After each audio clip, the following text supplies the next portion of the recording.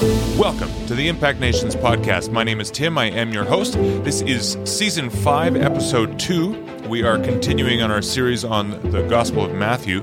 And today we're really excited to be welcoming our regular guest, Brad Jersak, who's going to be doing some teaching on how to read the Scriptures the Emmaus way. I'm really excited to have Brad. I've also got with me, of course, Dad. I call him Dad. You can call him Steve. And Dad, Brad's going to be picking up on kind of where you left off last week in terms of reading the Scriptures in three different ways. Not just the literal or surface way, but also the moral and then more spiritual, of a transcendent or spiritual way. Yeah. So Brad's going to build on some more of that this week. We're really excited. Brad, thanks so much for being with us. It's great to have you. My pleasure. You're coming to us from Abbotsford, British Columbia. Correct. Oh, and I've just noticed that we don't have any video of you because I failed to plug in the USB-C cable on the computer that's running you. So Isaiah's going to do that real quick. This is our first, I should say, lots of grace, please. This is our first time running the podcast in the new studio with Zoom. So Brad, you're our guinea pig as per usual. So Isaiah has just snuck in and plugged in the cord that I totally forgot to plug in. So welcome to my living room, if people can see that yet. Indeed. Here we are. Now we see you. Now we see you. Perfect. So today, Brad's going to teach for, 30, 40 minutes, something like that. And then from there, we're just going to engage in some discussion. If you are watching live on YouTube, welcome. We see you. We're so glad to have you. I would encourage you, as you're listening to Brad's teaching, if you've got questions or comments, go ahead and fire them into the chat there. There's a live chat. We can see it. And then we can actually pass those questions on to Brad in about 35 minutes or so as we're discussing this stuff. We'd really love to have your input on what Brad's teaching. If you got additional questions from last week, fire those off too. And we'll go a little deeper together and have a few laughs along the way, I'm sure, as well. So Brad, I think without further ado, we're going to pass it off to you. Well, good to see you all, and especially my old friend Steve there and his wonderful son / employee / extension arm / improvement / Tim. And I am excited to be here. I'm excited to share a new book that you can actually pre-order today called A More Christ-Like Word, The Emmaus Way of Reading Scripture. And so Steve had already been alluding to this when we talk about what I will call it our hermeneutic. Hermeneutic is just a fancy word for interpretive method. And a strange thing that has happened in modernistic Christianity, which is to say probably since the Reformation, but especially in the last 200 years, is that we adopted modern secular methods of interpreting Scripture, which we, in the liberal world, they would talk about the historical critical approach. And in the evangelical world, they call it the historical, literal, grammatical approach. But in both cases, what they're doing is entering the same courtroom to argue over the Scriptures and to read it in the very same way that they would read Shakespeare, as if there's not more going on there. Now, that's a long ways away from how Jesus talked about reading Scripture and how he showed us how to read Scripture. I want to give you quickly the story of the road to Emmaus, because the subtitle of my book is Reading Scripture the Emmaus Way. And what we find in the book of Luke is that on the day that Jesus rose from the dead, he is walking he ends up walking with two of his disciples, and they don't recognize him, and yet they're talking about him. And they're very sad because even though they've heard about the resurrection appearances, or at least that the tomb was empty, they're expressing this frustration. And so I want to just read that passage quickly to you from Luke 24. I'm starting at verse 13. And now that same day, two of them were going to a village called Emmaus, about 7 miles from Jerusalem. They were talking with each other about everything that had happened. As they talked, and discussed these things with each other, Jesus himself came up, walked along with them, but they were kept from recognizing him. He asked them, "What are you discussing together as we walk along?" They stood still, their faces downcast. One of them, named Cleopas, asked him, "Are you the one visiting Jerusalem who does not know, the only one visiting Jerusalem who does not know the things that have happened here in these days?" "What things?" he asked. "About Jesus of Nazareth," they replied. "He was a prophet, powerful in word and deed before God and all the people. The chief priests and our rulers handed him over to be sentenced to death, and they crucified him. But we had hoped that he was the one who was going to redeem Israel. And what is more, it is the third day since all this took place. In addition, some of our women amaze us. They went to the tomb early this morning, but didn't find his body. They came and told us that they had seen a vision of angels who said he was alive. Then some of our companions went to the tomb and found it just as the women had said, but they did not see Jesus." He said to them, "How foolish you are, how slow to believe all that the prophets have spoken. Did not the Messiah have to suffer these things and then enter his glory?" And beginning with Moses and the prophets, all the prophets, he explained to them what was said in all the scriptures concerning himself. So I want to just pause there and say Jesus is showing them from the scriptures, from Moses, which is the law, from all the prophets, which for the Jews would have even included, the Psalms, and then all the scriptures. So what are the scriptures? They didn't have the New Testament, but all the scriptures means whatever the Jewish Bible was at the time. He is demonstrating that they are prefiguring not only his incarnation, but that he must suffer before he enters into his glory. And so he has a way of reading the Bible that uses the Old Testament to point back to himself. And I used to think, man, I wish they had told us how he did that. I wish that he had explained what the Emmaus way of reading was. And isn't it sad that we have to use modernistic methods to interpret his word? And then when we see New Testament authors reading it a different way than we do, we throw up our hands and we either say, well, that's how they did it, and we can't do it that way. And we don't really know what they were doing. And maybe they were even wrong. That doesn't seem right to me. And so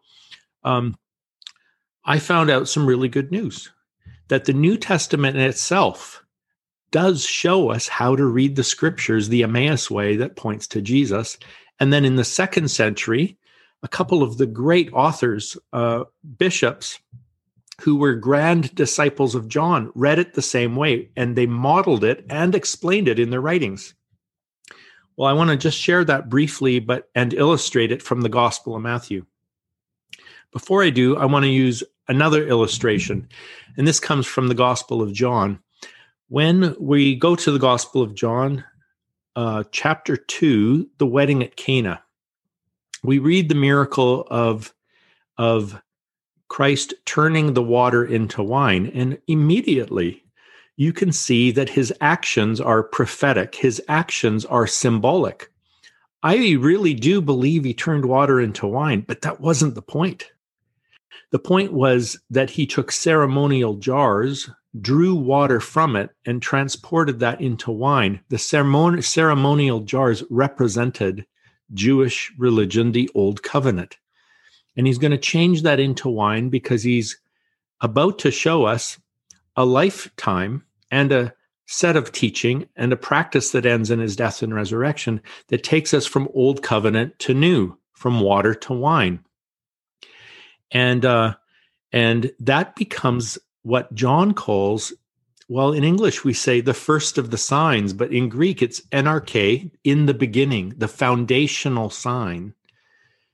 And it's a foundational way of reading. It's a foundational way of interpreting the Old Testament. It's a foundational way of interpreting Jesus' actions. And so we take the water of the Old Testament scriptures, and through the New Covenant, we read them as being turned to wine in the new covenant. They point forward to Jesus, just as he said on the Emmaus Way. So when we talk about that, Steve alluded to this already. He began to talk about how in the early church, bishops like Melito of Sardis, Irenaeus of Lyon, and then later Origen of Alexandria, and then the Cappadocians, who we call Basil the Great, Gregory of Nyssa, and Gregory the Theologian. They all read the Bible this way. And so as Steve was saying, there is a literal reading, a moral reading, and a spiritual reading. And I want to just explain a little bit about each of those before we move forward. So the moral reading, or rather the literal reading, does matter. It's just not what we thought it was. The literal reading of a scripture is not saying we read all of the symbols literally. The literal reading means when we start, we open up the scriptures and we ask ourselves, what are the words that are here? What do they mean? How are they arranged? What figures of speech does he use? What genre is the author speaking in? So to read poetry literally doesn't mean to take it out of its poetic element. It means to read poetry as poetry, to read parables as parables, to read history as history. In other words, you could think about it as a literary read. The literal reading is a literary read where you pay close attention, very close attention to what the author is saying and how he's saying it. But those are just the words. You know, words have meanings behind them. And wouldn't it be awful if we got stuck on the words, but never saw the meaning? And I'm afraid that modern literalism does that. We get so stuck on what is this word saying, and what do we do with it, that we fail to see behind the word to the point. And I remember watching Planes, Trains, and Automobiles, and there's this great scene where finally one character just shouts at the other. It's Steve Martin. He shouts at John Candy. It's like, and here's a little tip: when you're telling a story, have a point. Well, I think we get that with the Bible, that there is a point, but and this is where we would go to the second layer, which is the moral sense. But somehow we slipped there too. So in the first reading, we slipped from literal to literalism, or literary to literalism. In the second point, we've read moral, but we turned it into moralism, and it just becomes a new way to make laws for ourselves. And that's not what Christ or Paul or the early church meant by the moral sense, that second layer. The moral sense comes out very specifically in Paul's writings. He said, all scripture is inspired by God. It's profitable for a whole bunch of things, reproof, correction, instruction, especially that the man or woman of God would be made righteous, would be transformed. And we could say it more specifically than that. The moral reading asks us this question: how will this passage make us more Christ-like? That's the whole thing. It's not just what rule or principle can I apply, but specifically, how will this passage serve in forming my life into the glory of the image of Christ? So that's the moral sense. And then what we have, I think Steve might have called the spiritual sense or the transcendent sense. There's a lot going on with this, but another way we might talk about it is the gospel sense, or the typological sense. And this is what the Emmaus Way was all about. It was saying any given scripture in the Old Testament is not just a literal story or piece of literature, and it's not only giving us moral direction that we could become more Christ-like, but it is always prefiguring the Lord Jesus Christ, his incarnation, his death, and his resurrection. That's the spiritual, typological or gospel sense, or the Emmaus way of reading, or we could say our water to wine hermeneutic. We are not done with a text until it points to Jesus. And that doesn't mean every Bible verse is going to be like a prophecy. Even when Matthew will say, Jesus did this to fulfill what was said in this passage in the Old Testament. It's not sort of like just here was that the prophet was predicting that Jesus would do this thing and then he did it. It's much bigger and broader than that. And I can layer that out in three ways. Prefigure, it means it's like a movie trailer. It's like a teaser. It's like a shadow of the better things still coming. And so I see three versions of prefigurement across the whole Old Testament, and this is the Emmaus way to read it. First of all, every victory of the people of God or of God himself, even the dubious victories where they're killing babies, every victory prefigures the much greater victory of Jesus. It is just a shadow cast by the victory of Christ on the cross over Satan, sin, and death, where not one person needed to die besides Jesus in order for the world to be made right.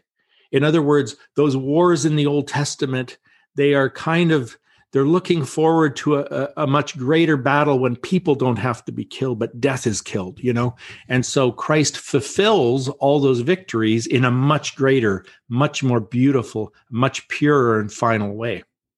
The reverse is true too.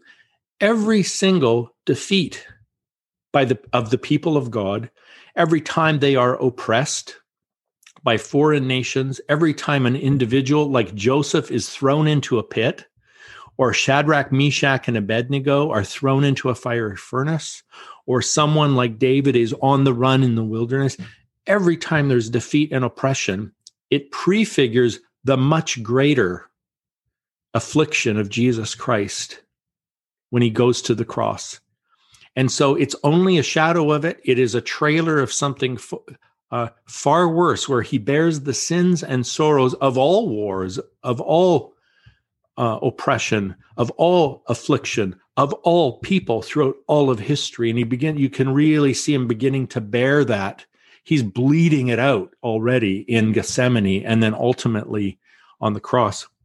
And then I would say a third kind of scripture, we see a lot of this in the Old Testament, would be where you see a betrayal, where you see injustice, even by the people of God, where God is really condemning his people for the horrible things they're doing through the prophets will come, and you can see Jeremiah and Isaiah and these folks, and they're really saying, look, you guys are horrible. You're horrible people.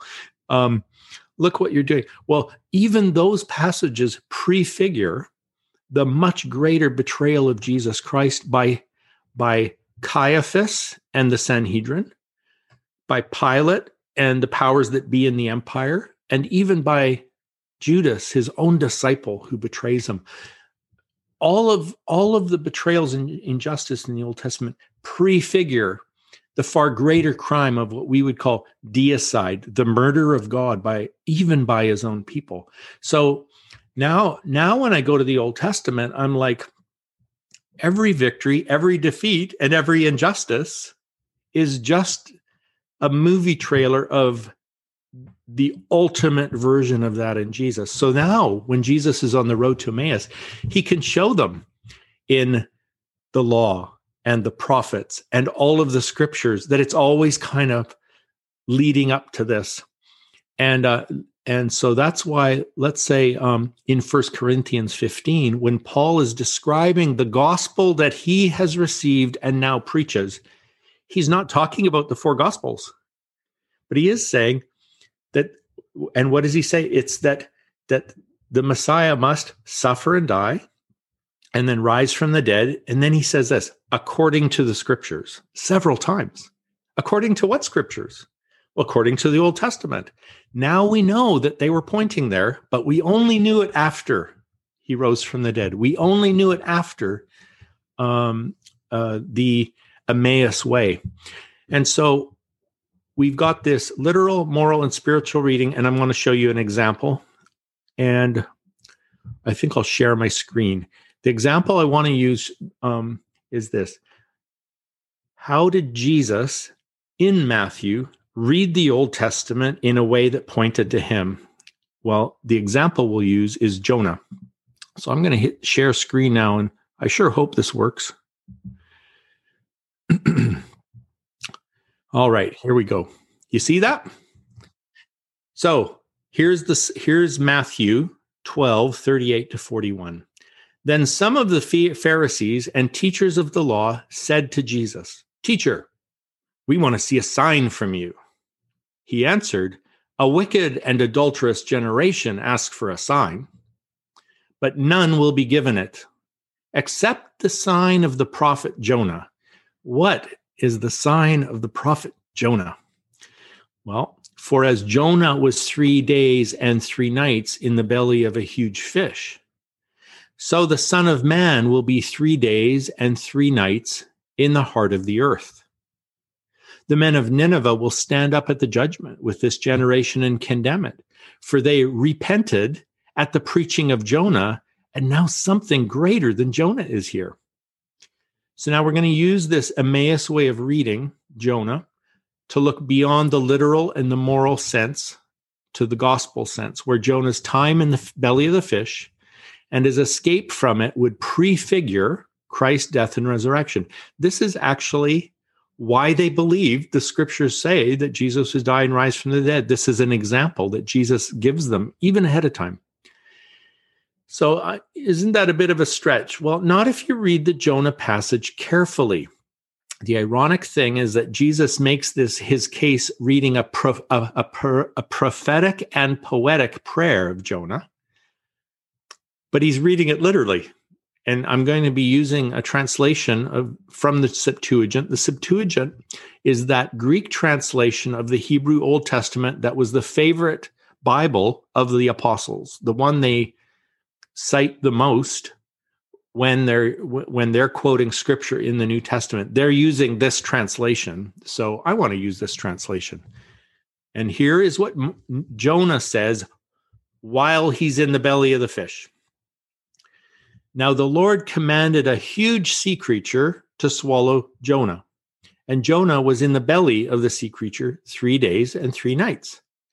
And from the belly of the sea creature, Jonah prayed to the Lord, his God, and said, I cried in my affliction to the Lord, my God, and he heard my voice. Out of the belly of Hades, you heard the cry of my voice. You cast me into the depths of the heart of the sea, and rivers encompassed me. All your surging waters and your waves passed upon me. And I said, I've been driven away from your sight. Shall I again look with favor toward your holy temple? Water is poured down over my soul. The lowest deep encircled me. My head plunged into the clefts of the mountains. I descended into the earth, the bars of which are everlasting barriers. Yet let my life ascend from corruption, O Lord my God. When my soul was failing me, I remembered the Lord. May my prayer be brought to you into your holy temple. Those who follow vanity and lies forsake their own mercy. But with a voice of thanksgiving and praise, I will sacrifice to you. As much as I vowed, I shall offer up to you the Lord of deliverance. Then the Lord commanded the sea creature, and it cast up Jonah onto dry land. So do you see what Jesus did there? He allegorized the story to prefigure his death and resurrection. How did he do it? By a careful, literal reading of the words on the scroll. And you can see how the message about Jesus was embedded there from the beginning, but you couldn't perceive it until Jesus unveiled it. And so let's see, let's get out of this page. Stop share. What I want to do now is just say, let's look at the literal, moral, and spiritual or gospel sense of that text. Am I okay for time still? Okay. So what is the moral sense of that? Now, here was the horrible thing. When I was a young evangelical in Bible college, we thought moral meant we have to make sure we have the right kind of fish. And we would waste all kinds of time going to biology books and saying, look, it says fish. It doesn't say whale. Actually, it says sea creature. So it could be. But we thought, no, it can't be a whale because, like, really, could a whale swallow a man? And yeah, he's big enough, but is the stomach big enough? Okay, we got to find a fish that's big enough. And that's what we thought a literal reading meant. What Origen says about this is a literal reading even starts by asking, is this fiction or nonfiction? It could be either. If it's fiction, reading it literally is reading it as fiction. But you know what? I don't know. I can't quite tell. So let's get the right literal reading. What is the right literal reading? Well, the right literal reading would be to say, what's the point? It's not to ask, is the fish, is it a fish or a whale? The literal reading is to ask the text, what is the point of this particular story? And in fact, the literal reading is given to us towards the end of the book. So it doesn't depend on finding a big fish, big enough to swallow a man. It doesn't depend on finding when or if in history Nineveh actually repented, if they ever did. No, a literal reading of Jonah asks, what truth, this strange story, the author is trying to convey. So we could say the literal sense is the original author's point. Whoever wrote this book has a message for us. Let's start with his message. Now, he doesn't know it's about Jesus, but he knows it's about something. And so what it is, it's a scandalous prophetic message that God's mercy extends to all, even the Ninevites, even the tyrannical empire who's going to come and crush the northern tribes of Israel. Those evildoers. In fact, Nineveh is specifically condemned in the book of Nahum, but Nahum's part of the 12 minor prophets, and Jonah's in there too, saying, hang on a second. What if God's heart is not just for our tribe? What if God even cares about them? So you get this in Jonah 4, verse 10. And it goes this way. And should I not have concern from the great city of Nineveh? It's God talking. Should I not? In which there are more than 120,000 people who cannot tell their right hand from their left, and also many animals. I think that's the funniest ending to any Bible book. And also many animals. So that covers the literal meaning of the story. What is the author's point? The message of Jonah, whether it's a fictional account or an actual history, is true. In the same way the prodigal son story is true. And so what is the truth of this story? The truth is that we're not to condemn people who aren't like us. Even people in an empire, like even Canadians like me, should not condemn America just because it's a global military empire. I should even love Steve and Tim. And I do, because I'm not like Jonah. So you could say this. What is the literal point? It's like, don't be like Jonah. Now, this takes us to the moral sense. And the moral reading, remember, it's about becoming more Christ-like. So the literary work, we've got a foundation, we've got the author's point.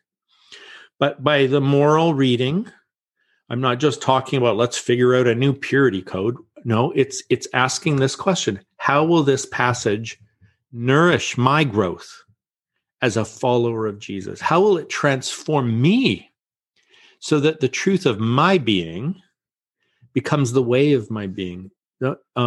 We have some other words for this. We could say the moral is also called tropological. That means, how does it transform my will? or existential, which would mean how does it address my real life dilemmas? All of that is moral meanings, right? So in Jonah, the moral meaning's really overt. Don't be like Jonah. Don't be a racist. Don't be xenophobic. Don't let that blind you. We are called to humanize those we previously demonized, to see God's heart of compassion, not just in Jonah's time for Nineveh, but today, to reorient ourselves towards the light. Now, as it turns out, we have a very modern example of this concerning Jonah.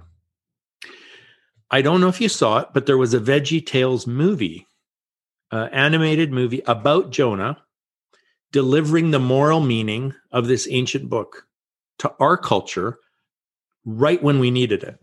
So the 9/11 attacks had already occurred. And now Cheney and the neocon administration of the Bush White House were really clamoring for an invasion of Iraq. They were doing a lot of lobbying. We need to invade Iraq now, where, what do you know? Nineveh was once situated. So the Jonah movie was released in 2002 after the 9/11 attacks, but before the invasion. And so here we have the Jonah movie in movie theaters in our countries, calling us to rethink our us-them hostility and to humanize people in actual Iraq, in real life Nineveh, even those we labeled the enemy. Even, let's say, Saddam Hussein, who was like way less hostile than the empire of Nineveh was. I mean, these are evil dudes. If he was evil, these were like ultra evil. But of all people, you would have hoped that Christians would remember Jonah's moral message when they saw it on the screen. And what happened instead is, we contrived evidence of non-existent weapons of mass destruction. And in the name of Christ, we even sometimes called it a crusade to go kill those horrible Muslims, horrible Ninevites. And we really lost, we missed the moral message when it was really in our face.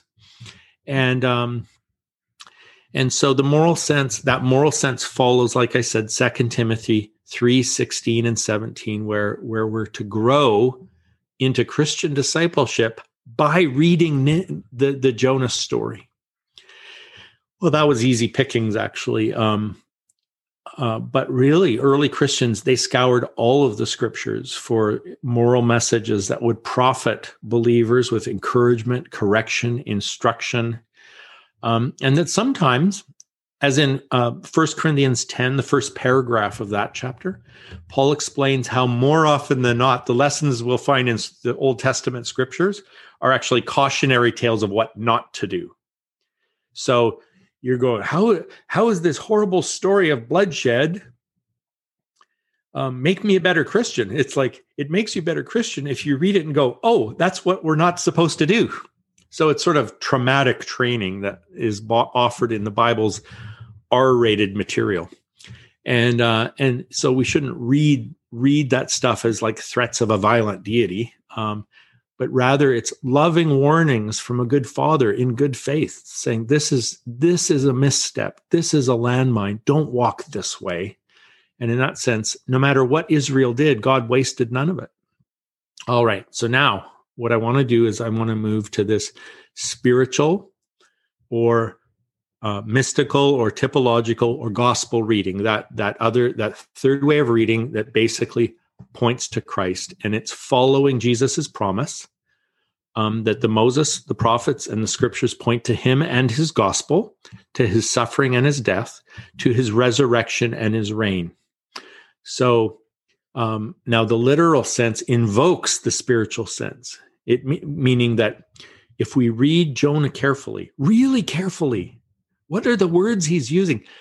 Embedded in those words are the gospel, and I especially see it in Jonah, in the sign of Jonah.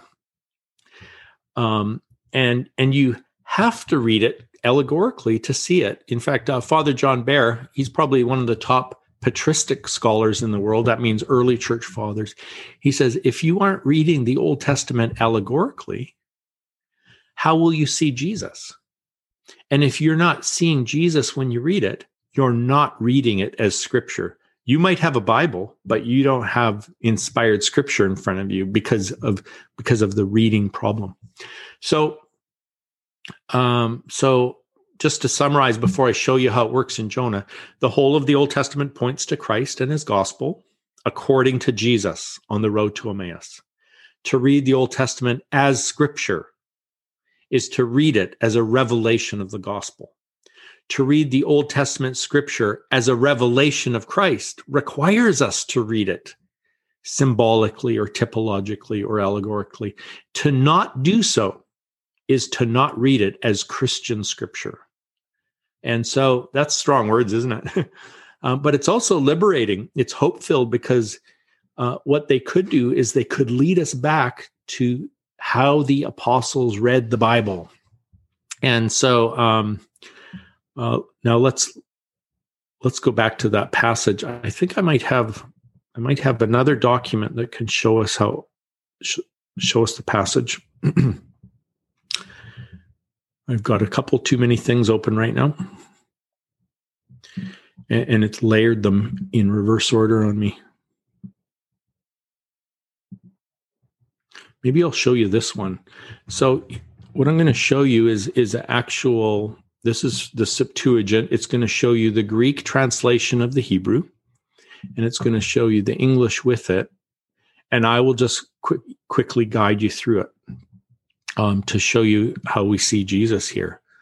So this is Jonah in Greek, and I'm going to use my cursor. When I do this, can you see what I'm highlighting? Okay. So Jonah prayed to the Lord his God from out of the belly of the whale or great fish or sea creature. And he said, I yelled my affliction to the Lord my God. And he hearkened to me. From out of the belly of, look at that, of Hades. So he's not just crying from the belly of the whale, he's crying from the belly of Hades. Isn't this what Jesus has done? We're coming up to Good Friday and then Easter Sunday. What happens between then? Well, we know from the Apostles' Creed that Christ ascended into Hades. And in descending into Hades, he comes back. That's wonderful. So already the way Jesus reads Jonah is like, oh, this isn't just about a whale. Right in Jonah, it's telling me it's about Hades. And I'm going to go down in there. And so Jonah is crying out from the belly of Hades. And he said, you heard my voice.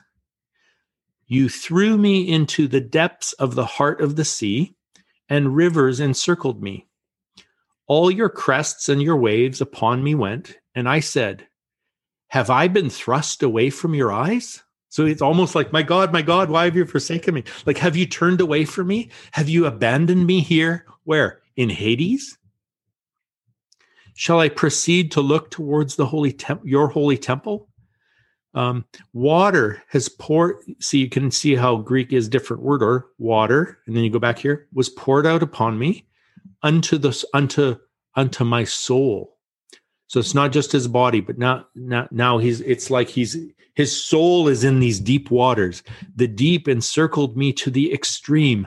I went down, my head went down into the fissures of mountains. See, if it's just literal, when Jonah's in the belly of the whale, he's not in the mountains, he's in the whale. How does he get into the mountains? Well, it's because where is Jesus buried? He's buried in a stone tomb and sealed away. So he's in a fissure of a mountain. I went down. And where does he go? He goes, I went down into the earth. Jonah doesn't go down into the earth, but Jesus is reading this poetic prayer. And he's saying, I see my mission here. I'm going to go down into the earth. And in fact, in Ephesians, Paul will call it the lower parts of the earth. Or in Philippians 2, Paul will say, under the earth. And now this is a crazy part. Steve, this will kill you. Of which it's bars. The bars of what? The bars of Hades. Those iron bars, the prison doors of Hades, hold me. That the bars are eternal. What? They're eternal bars? This is exactly the same word that's used in Matthew 25, when Jesus says, the goats on the left at the final judgment have to go off into eternal punishment or eternal chastisement. And most English translations will use eternal there. And some of us would say, well, this word aionios, it doesn't always mean eternal, but let's say it does. Okay. Let's just say it does. So Jonah goes down into the earth. He goes into Hades, and he's barred in there and it's an eternal place. Oh no, he's in eternal Hades. Yet let my life ascend from corruption, O Lord my God, in the faltering from me of my soul. I remembered the Lord, and may my prayer come to you in your holy temple. The ones watching vanities and lies, their mercy abandoned. But I, with the voice of praise and acknowledgement, will sacrifice to you. As much as I vowed, I will render to you. For my deliverance is by the Lord. It was a sign from the Lord to the whale. Or this word is also like he commanded. The Lord commanded the whale, and the whale cast Jonah out upon the dry land. So a careful reading of Jonah, you can see how Jesus is working this through. Oh, this isn't just an old story about a guy protesting racism. This prefigures my entry into eternal Hades, where no one can come back, but I will. And the Lord is going to have Hades spit me out of its belly onto dry land. And so that is how Jesus ends up saying to the Pharisees, the only sign I'm giving you is the sign of Jonah. And you only know the sign of Jonah by reading it literally, morally, and spiritually, just the way Jesus did. That would be a water to wine interpretation of Jonah. And Christ actually models it for us. So we can't say, well, we don't know how to do it that way. We'll just do these modern methods. No, Jesus shows us. So when the apostles come along, this is how they read Scripture. This is what they mean by, and Jesus fulfilled that which was spoken of by Jonah when he entered into Hades and comes on back. And we find out it's not so eternal after all, which is sort of like, I don't know if you guys are wrestling fans. It's probably, you're too holy to be wrestling fans, but it's amazing how many professional wrestlers there are who are undefeated. Well, that's what it's saying about Hades. Hades is undefeated. It is eternal. It is perpetual. Oops. Jesus just crushed it, came in, plundered it, and was resurrected from it. So I just wanted to show you that example from, because you're studying Matthew, but also how, especially in Matthew, there is a lot of reports about prefigurement. And here's Jesus himself is doing it. So I think we'll pause there and see what comments and questions you guys have. And then if you want to open it up, that's great too.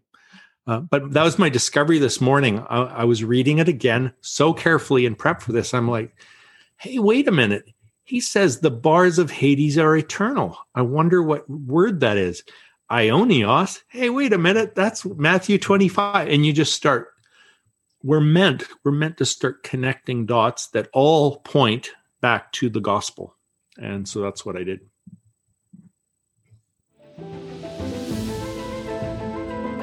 Now what? The gospel is meant to be lived. We now invite you to be a part of the discussion as we talk about how to apply this teaching. YouTube viewers can use the comments section below. You can also email your questions and comments to podcast@impactnations.com. Wow. Brad, thank you so much. That was remarkable. I love how you just walked us through that one story of Jonah and how it prefigures Christ in several ways. I'm looking forward to asking some questions. I saw you jotting some stuff down as Brad was speaking. So, really looking forward to this chat. If you do have questions, feel free to write them in. Arthur, Anne, I assume, is sitting next to you as well. We see you. Welcome. If you're watching, you're enjoying this, just drop a line in the chat so we can see you and give you a shout out.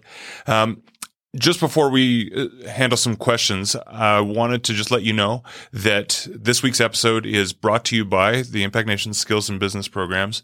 We're going to show you a little video today. We got lots of, we've had like some Greek text on the screen, and now we're going to get a little video from Uganda. Our Skills and Business Programs are designed to bring generational change. If you would like to rescue many generations through the power of business, through the power of skills in business by employing people or seeing them self-employed, this is a great way to do it. Here's a video that we got recently from Uganda that is just showing you a little bit of the sights and sounds of what it looks like to get a 1-week intensive training on entrepreneurial work in their own language, designed specifically for people with limited literacy.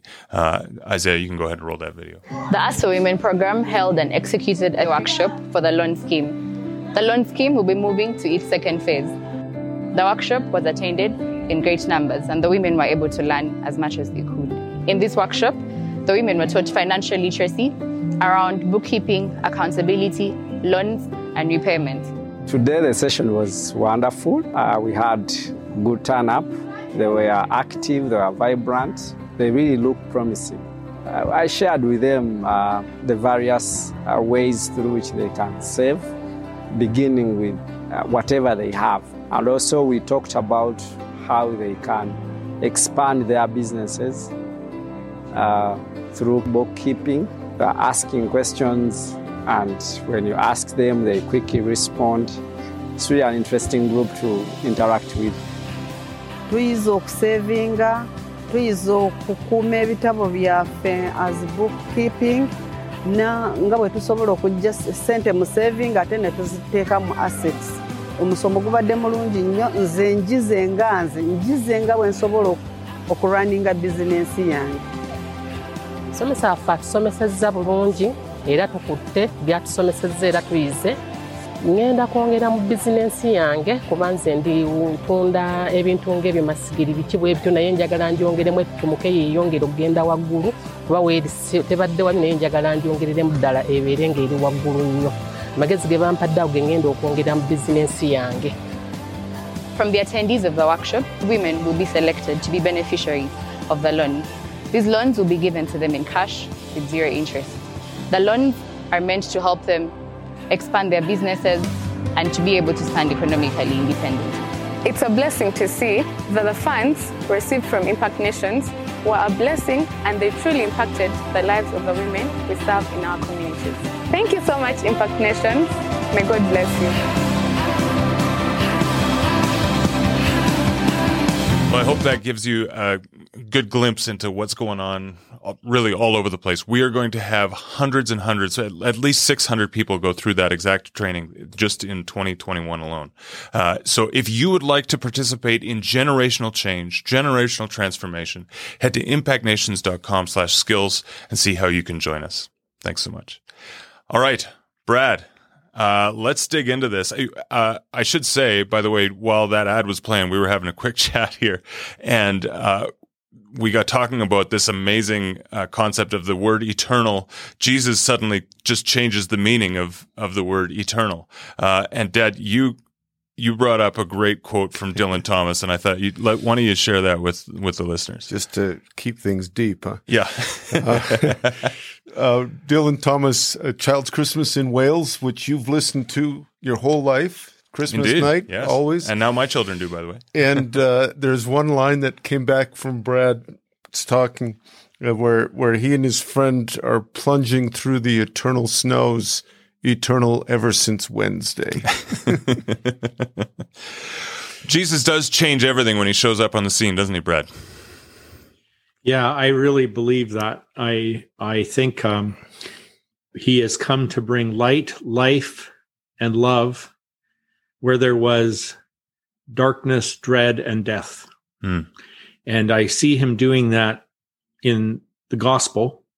I see him doing that at the end of time. I see him doing it this coming Easter that we're celebrating, and I see him doing it in Impact Nations every single day of the year.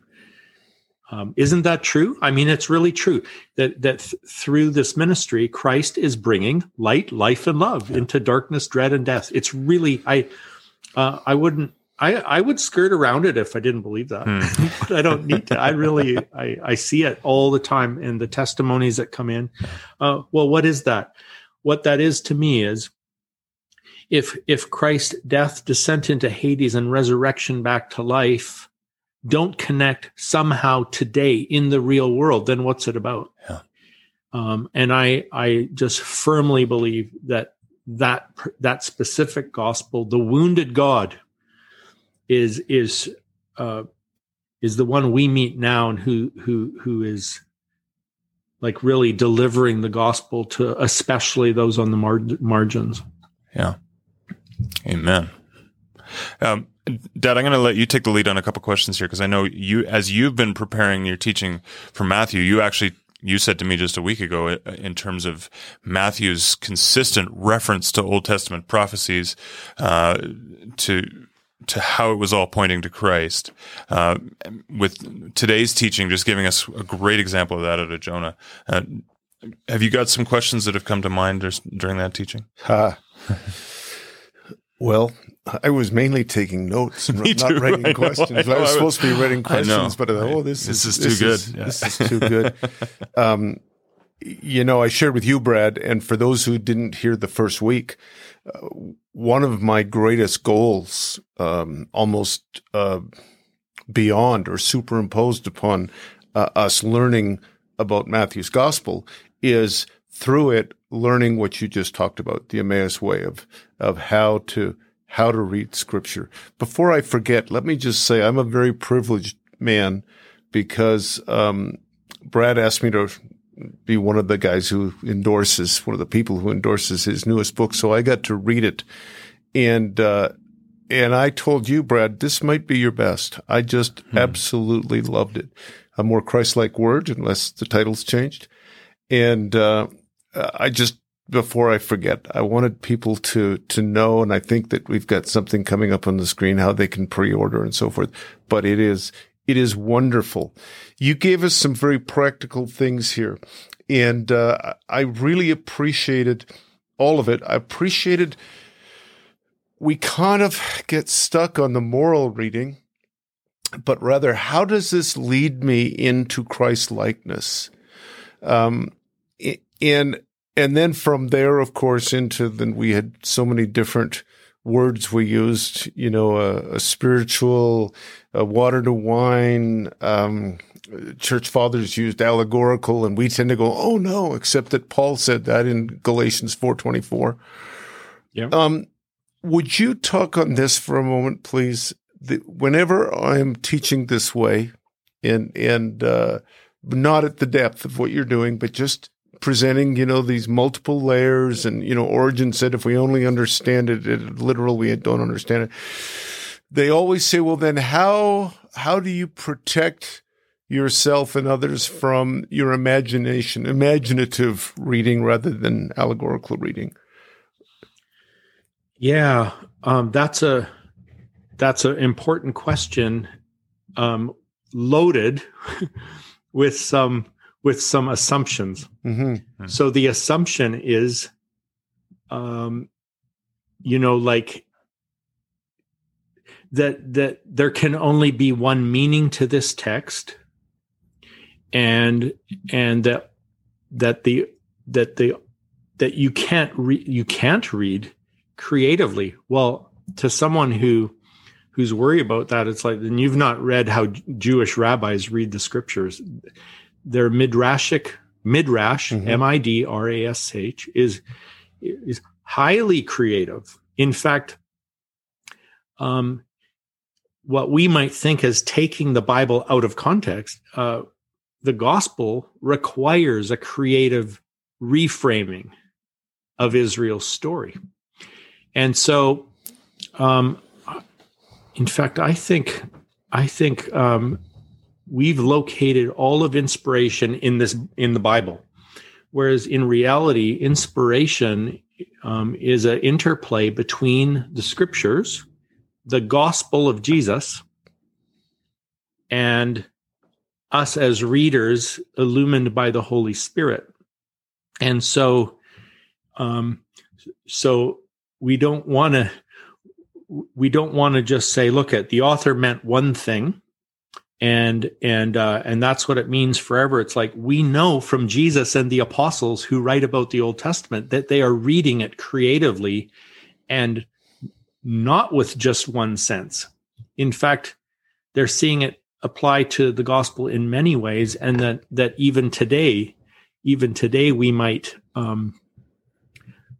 exercise that kind of same creativity. So then the question is, okay, well then, what are the safeguards, right? Mm-hmm. That's exactly what I was going to ask. That was a question I asked Dad last week, and somebody actually specifically asked us to ask you that same question, which is, what are the safeguards? I like the way you put it. If we are reading at multiple levels and reading beyond just what the text literally says on the page, even beyond its literal context or literary context, how do we not just get so far off that we're just making it say what we want it to say? So isn't that interesting, right? It can only mean one thing, or it will mean whatever I want it to say. What if it means the gospel? Like, what if Jesus' life, death, and resurrection is the framework? Yeah. And in fact, I want to read, I asked Father John Bear this same question 2 weeks ago. And he said this, I'll quote his email to me. In understanding any historical work, it is of course necessary to read them within their historical context, bearing in mind the possible range of meanings for words in a given epoch. So we read Jonah in its historical context, using the possible range of meanings that he used during that era, right? But as with any great work of art, its meaning goes beyond that of the original artist. This is art. Indeed, sometimes one comes across an interpretation of a piece of art, literature, art, music, etc., where the interpretation is so good that you can never see the piece of art in the same way again. So, in the case of Jonah now, it's like, whose work of art are you looking at? It is both Jonah's art and the interpreter's art, who happens to be Jesus, and my interpretation as I'm reading it and applying it to, connecting it to other scriptures like Matthew 25. So Father John says the best interpretations are never merely repetition, but they're creative. The meaning of scripture is not simply found in the original setting, but in the reading of the text throughout all time, including the future, by the community that the text creates. So a Jesus interpreted sign of Jonah created the church. That church now comes back to the text with the gospel and the Spirit, and we interpret it together. So it's never my interpretation, it's our interpretation. And so the interpretation is still on the way. And of course, so then that raises the questions about whether a reading is right or not. But that's an engaged discussion. And it's a discussion and a debate in process. And it helps sort through those interpretations that have staying power and that are accepted by the community, and in a way become part of the original text. So now I don't think you're going to be able to read the story of Jonah the same way ever again. You won't be able to ignore the sign of Jonah. You dare not read it ever again without Jesus anyways. But also, you're going to notice the word Hades there from now on. Mm-hmm. You're going to notice the word eternal there from now on. You're going to go, what, you know? So I want to say, it would be of concern to us if it was anything goes. It's not anything goes. It's the gospel. It is just as much a concern to me if our interpretive method puts a prophylactic on the book so that it can't produce seed. That's boring, and it's probably Pharisaical. With apologies to the Pharisees who knew how to read this way. So, but, you know, even Nicodemus struggled with it, right? Yeah. Jesus is like, you must be born from above. And he's like, what do you mean? I got to go back in my mom's tummy. You know, it's like, no. Metaphor, dude. Well, yeah. And especially when so much of the Old Testament is already poetry. Yeah. Which Permeated by metaphor, which then gives us more creative space to use it to tell the gospel. Yeah. I can see balancing that literary with moral, with the transcendent reading. I can see kind of getting mixed metaphors, getting mixed up in that, like holding on tight. So, for instance, in Jonah, at the beginning of the story of Jonah here, once he's in the whale, he's pre-shadowing Christ in the tomb. You read that beautiful poem. But then by the end of the story, you're saying, well, the moral of the story is don't be a Jonah. Well, you know, are we supposed to be more Christ-like? Which is like, so it's important. Exactly. I think that's where that creativity comes from, right? Like, it's really important that we have the flexibility to move with the author and with the Holy Spirit. By the way, the Holy Spirit, I don't know if you could speak to this, but the need to read the scriptures with the Holy Spirit within us, empowering us as we read, is vital, and we cannot leave that behind. It would be easy, because all of this is really it's a fascinating discussion. It would be easy to make it academic only, and yet it must be infused with the Holy Spirit. I mean, we know these scriptures are God breathed, and I want the Holy Spirit breathing on them afresh every time I pick up the scriptures. Yeah. You know, one of the things, going all the way back to, well, how do we not just get off the rails, is my understanding is that the early church fathers insisted that Scripture interprets Scripture. And so it isn't a quick reading. It's deep. And recognizing every time you go, if you're willing to dig deep, you're going to understand more truth. You gave us the example today from eternal bars, etc. That, you know, sadly, some of the, well, I'll go out on a limb. Some of the current charismatic prophetic stuff is not steeped in Scripture, interpreting Scripture. If you look at prophetic passages, you will see how many cross references there are all the way back to the beginning. And so I think that that's a big part of the security, and it takes us deeper and deeper. And it's a journey that I don't think we ever get to the end of. But those rails are Scripture, interpreting Scripture. Would you agree with what I just said? I would agree. I would maybe I would double down on it even in this way. I would say, until you've done your gospel reading, you've not read it as Scripture.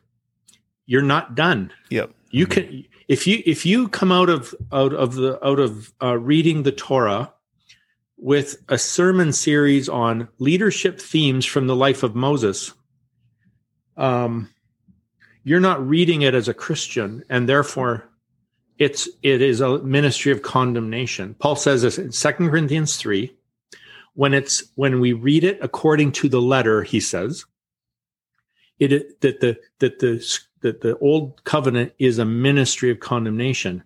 When the Spirit removes the veil from our eyes to see that it is about Jesus, then the whole Bible becomes the spirit of reconciliation. The whole Bible, and Origen will say this, that the whole Bible is the New Testament for those who see the entire scripture is pointing to Jesus. And I mean, and again, Jesus says that this, he says, like in Gospel of John, if